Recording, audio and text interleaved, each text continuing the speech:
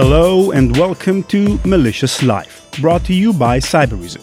My name is Ran Levy, podcaster, software developer, and author of several books on the history of technology. The global accounting firm PricewaterhouseCoopers conducted a survey regarding financial crimes. They found that cybercrime is the second most reported financial crime among its clients. According to the FBI, more than $3 billion were either stolen or extorted from businesses or from individuals just in 2015. Cybercrime is one of the most notable threats of the current age.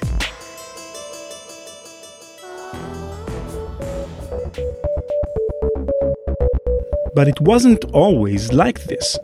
Hang on. The older ones among us may remember a different time when computer viruses were much more innocent and the virus authors were usually bored computer geeks and not members of some sophisticated, well-organized crime syndicate. We are launching the Malicious Life podcast because we're fascinated by the world of cybercrime and would like to share with you the stories of how it evolved and became one of the biggest threats to today's society. In the upcoming episodes, we'll track the changes that took place in the world of cybercrime. We'll talk about the early hacker culture of the 1970s and 80s and the subsequent rise of viruses in the 1990s.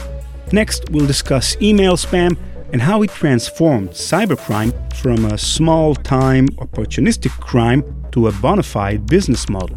We'll talk about botnets, DDoS attacks, and hacktivists, and finally about the latest and perhaps greatest cyber threat, ransomware. We'll expose the human and financial powers operating under the surface, which has made cybercrime what it is today. Our story begins with a friendly game.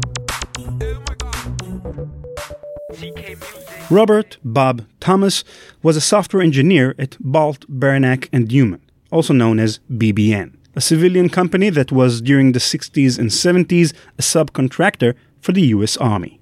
Thomas was working on an idea that we know today as distributed computing, the ability of several computers connected by a network to work together towards a common goal by sharing information between them.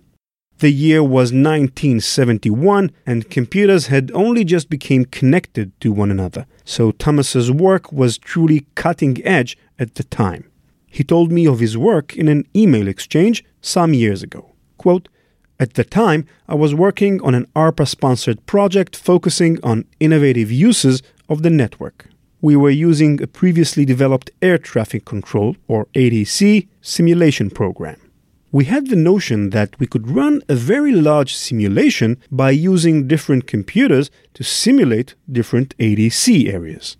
As anyone who used a PC knows, computers fail from time to time and work is lost. So I got interested in the possibility of moving and executing computer program from one computer to another without interrupting the ongoing operation of the program, at least to the extent that to an external observer nothing had happened. I had some thoughts on how this might be done, but before trying those ideas out on the ATC simulator, which was a relatively complex program, I decided to build a much simpler program that performed a very simple task, printing a file to a console." End quote. The software Thomas wrote was able to create a copy of itself on another computer and then delete the previous copy, so it would appear as though it jumped from one computer to the next. This was a truly innovative idea, one that had never been tried before, at least as far as Bob Thomas was aware. But then again, a lot of what Thomas and his team members did back then was innovative. For example, Thomas developed the first distributed file system that allowed programs on one computer to modify files on another computer. His team created the first email system that could send pictures and audio files as attachments. So, as you can imagine, Thomas had no reason to think that it would be this simple program of all programs that would earn him a place in technology's Hall of Fame. Thomas tinkered with his simple jumping software and, in a moment of silliness, added to it a single line of text that would be displayed on the console every time it jumped computers. "I'm the Creeper. Catch me if you can." It was this line that gave the software its name, the Creeper. The Creeper did turn out to be useful, and the team at BBN did end up implementing its novel technique in the ATC simulator. But important as that was, that's not the reason why I'm telling you this story. Ray Tomlinson, Bob Thomas's team member, was an excellent programmer and a visionary. He is the man who invented email as we know it today. Tomlinson's reaction to Thomas's humorous challenge is what made the Creeper famous. He wrote his own software that could also move between computers in the network, and once it came across Thomas's Creeper, it erased it. Keeping with a tongue-in-cheek attitude, Tomlinson named his program the Reaper. Tomlinson and Thomas played a few rounds of the Creeper versus the Reaper, but that was about it. Both turned their attentions to other things and forgot about it. As Thomas describes it, quote, "If I recall correctly, Reaper always managed to kill off the Creeper. I never took the time to modify Creeper to protect itself or be evasive. Even if I had, I'm not sure it would have been able to evade Reaper. Ray is very skilled, probably the best programmer I've ever known." I think after a few runs, the novelty of this wore off. Ray and I carpooled for several years after the Creeper, and I don't recall we ever talked about it during our commutes. End quote. But the Creeper and the Reaper were not entirely forgotten. Years went by, and the story of the Creeper and the Reaper traveled through word of mouth. As the story was told and retold by engineers in hallway conversations and coffee breaks, it inevitably changed. Important details were omitted, unimportant details became central or exaggerated, and eventually the story became an urban myth. Not much different than Bigfoot and the Chupacabra. During the 1980s, the Canadian mathematician Alexander Dewdney wrote a regular column for the Scientific American called Computer Recreations. The column dealt with mathematical riddles and challenging mind games and was very popular among its readers. In 1984, Dewdney came across an interesting rumor that was circulating among the computer enthusiasts of the day. The rumor told of a mysterious incident that occurred in a secret BBN facility sometime in the early 70s. A computer virus created by a BBN engineer, so the story went, somehow got out of hand and created so many copies of itself that it became a danger to the stability of BBN's computer network. All attempts at destroying the virus failed, and there was no other choice but to have another engineer create a new, more powerful virus that was sent after the first virus, and the two battled it out in the silent depths of BBN's network until the dangerous virus was eliminated. In other words, in the 10 or so years that had passed since the real events took place in BBN's lab, the friendly competition between Thomas and Tomlinson became a sci-fi thriller. You can almost imagine Arnold Schwarzenegger playing the part of Ray Tomlinson. No wonder Dewdney doubted the rumor's truthfulness. But still, something in the fundamentals of the story about two independent pieces of software running a kind of a chase to the death inside the darkness of a computer network, a real-life Tron film, was appealing for Dewdney and ignited his imagination. To appreciate Dewdney's curiosity, we should take a closer look at what the expert knew about computer viruses. A computer virus, by definition, is a malicious program capable of self-replication. The idea of self-replication by itself wasn't new at all. Computer scientists as far back as John von Neumann in the 1940s theorized that we could build a machine capable of creating copies of itself. Early examples of self-replicating software can be found as early as 1961. But while self-replication was obviously possible, Most computer experts at the time still were very skeptical regarding the actual existence of computer viruses. Graham Cluley, a security analyst and one of the first antivirus developers in the early 90s, describes the sentiment among computer experts towards computer viruses. I think I believed that they existed, and I know that seems a crazy thing to say, but at the time there was a lot of myth about computer viruses. Some people, I think actually it was, way back then, in the late 80s and early 90s, I think it was Peter Norton himself who said that viruses were an urban myth like the alligators in the New York sewers.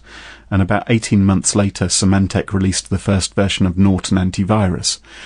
So there were a lot of people who simply didn't believe they existed. They thought this is all just hype, people are just buying snake oil. Why were the experts so skeptical towards viruses?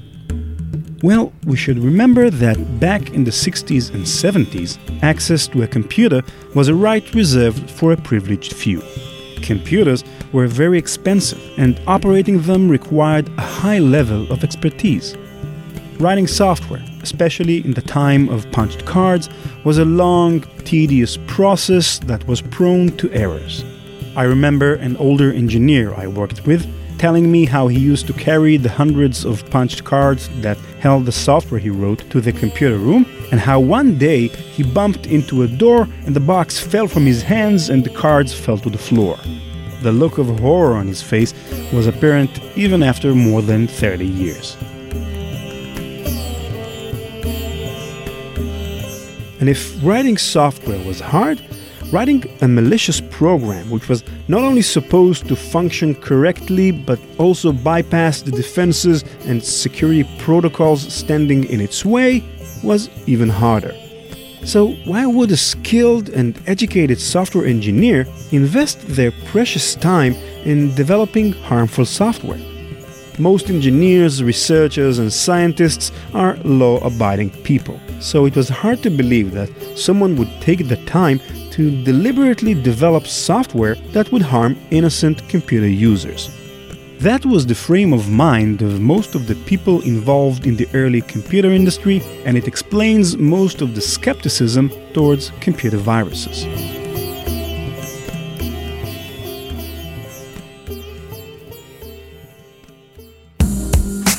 Malicious Life is brought to you in collaboration with Cybereason. Cybereason allows you to gain the upper hand by taking an entirely new approach to cybersecurity, stopping fireless malware, lateral movement, and even 0 days. Connect the dots and gain unmatched visibility with Cybereason. Learn more at cybereason.com. That is why Alexander Dudny found the idea of self-replicating programs doing battle so exotic and fascinating. Although he didn't believe the story of Creeper and Reaper, it did provide him with the inspiration for a new kind of computer game. Core War is a game where computer programs fight one another for control of some memory space. Dudny and a colleague worked out a relatively simple set of rules that would allow even amateur programmers to design such battle programs and test their programming skills against other programmers. In a column published in May 1984, the mathematician described his idea in the following words, quote, "Two computer programs in their native habitat, the memory chips of a digital computer, stalk each other from address to address. Sometimes they go scouting for the enemy, sometimes they lay down a barrage of numeric bombs. Sometimes they copy themselves out of danger or stop to repair damage. This is the game I call Core War." End quote. Dudny was hoping that his offer would spark the interest of the magazine's readers and maybe even get some game lovers to play with it. But even he wasn't prepared for the avalanche of comments and letters that came flowing in from all over the world, making the column one of the most popular ones in the history of Scientific American. In another column, published a year later, Dudny opened with the following statement, quote, "When the column about Core War appeared last May, it had not occurred to me how serious a topic I was raising.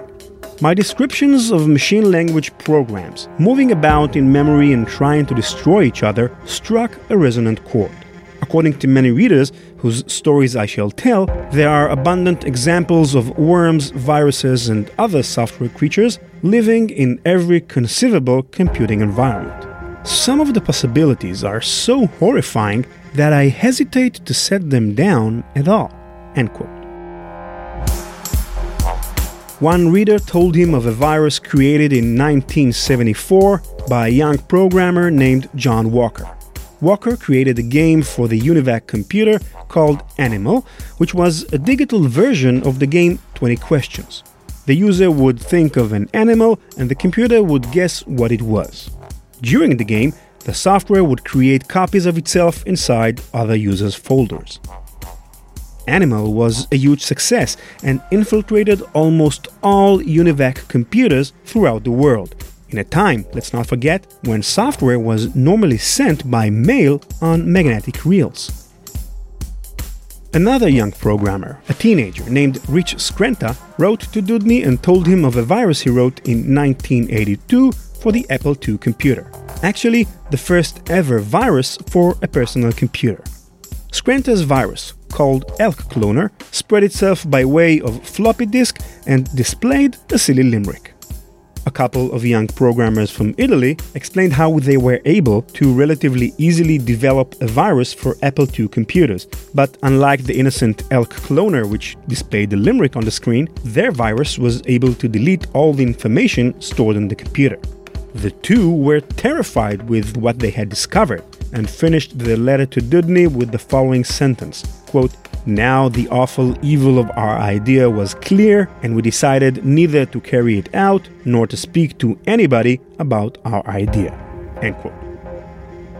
Another programmer shared with him a story about the time when she accidentally created a virus which was able to crash the entire company's computer system.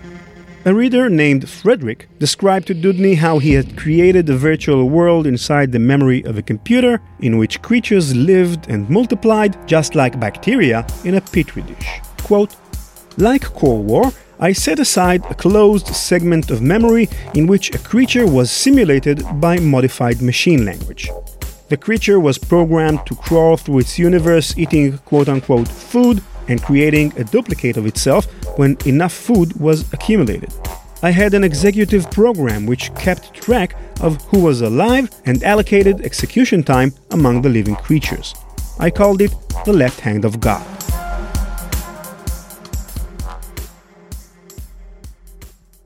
So why was Dudney horrified from his readers' stories? Because he realized how easy it was to create computer viruses, and he realized the virus's true destructive potential.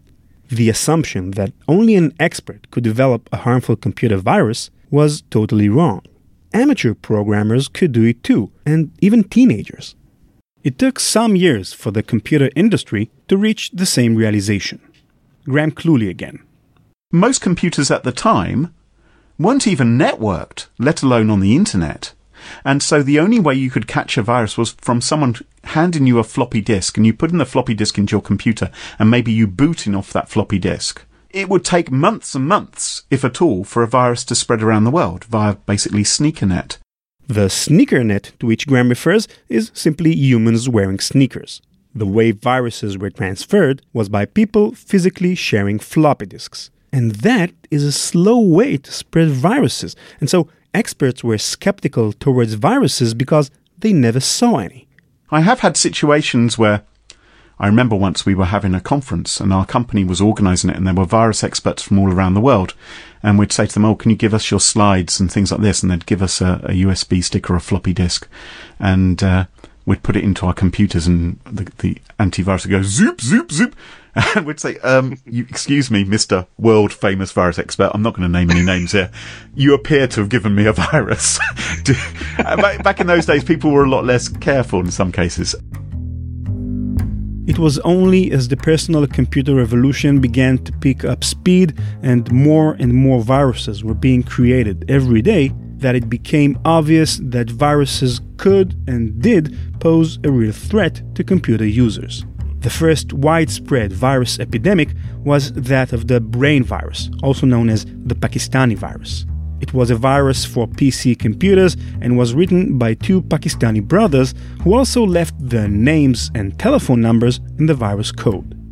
The brain virus was quickly followed by other, now infamous, viruses: Cascade, the Jerusalem virus, Ping Pong, the Morris worm, and many others. By the early 1990s, dozens of viruses were being discovered on a daily basis. Some of these viruses, like the Jerusalem virus, were intentionally destructive. We will explore these viruses in more detail in our next episode. Most, however, were benign and even amusing. I remember as a teenager being mesmerized by the Ping Pong virus, which was basically just a small white dot bouncing off the screen's edges, or by Cascade that made the text on the screen fall down to the bottom in a pile of letters. In a world of green text, these viruses were often attractions by their own right. But even these supposedly harmless viruses weren't so harmless after all. Stephen Cobb is a senior research analyst at ESET and was the author of some of the first books on information security back in the late 80s and early 90s.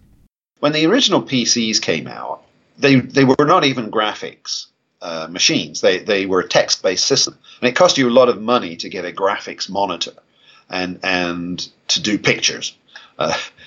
And so, yeah, if you had a very basic computer, writing stuff in code was one of the more interesting things you could do with that computer. And if you were writing code, then one of the more interesting things you could do was try and write yourself some self-replicating code. And in fact, the computing landscape was extremely diverse. You know, people were putting together personal computer systems out of all sorts of different components, and it was extremely difficult to predict if you wrote a piece of code, for example, for DOS, the early disk operating system, what would that code do on a particular machine? So you had this situation where somebody would write a piece of code to spread the message, peace on Earth, and it would pop up a message, peace on Earth, on a lot of computers, but on other computers it would crash them. And so, during the 1980s, the computer industry experienced a kind of paradigm shift. From regarding computer viruses as urban myths that, even if they were real, pose no real threat to computer users, to the realization that it is, in fact, rather easy to write malicious code and have it do real damage to computers, either intentionally or by mistake. We began this episode with the question, who were the first virus programmers? As we saw, many of the pioneers in this field were scientists and engineers, experts in their field, who were curious about the idea of a program that could replicate itself. The concept of the computer virus was a part of the computer world almost immediately after the big machines appeared on the technological stage. But it was only when computers left the grasp of big hierarchical organizations and entered the bedrooms of ordinary people that this phenomena picked up speed and really changed the way we think of computer security. It seems to me that the virus phenomena can teach us an important lesson regarding the challenges of the democratization of advanced technology. For example, genetic engineering is considered nowadays an elitist field, which requires high levels of skill and expertise and is dominated by big organizations.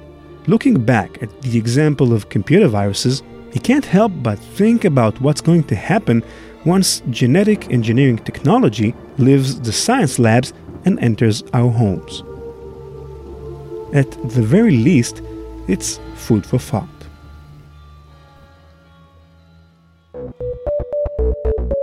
In our next episode, we will discuss the motivations of these early virus programmers during the 1980s and 90s.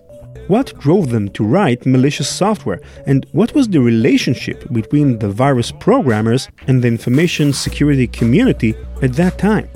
The answer to that final question may surprise you. Finally, we will hear the story of one of the most infamous virus authors of all time, the Dark Avenger.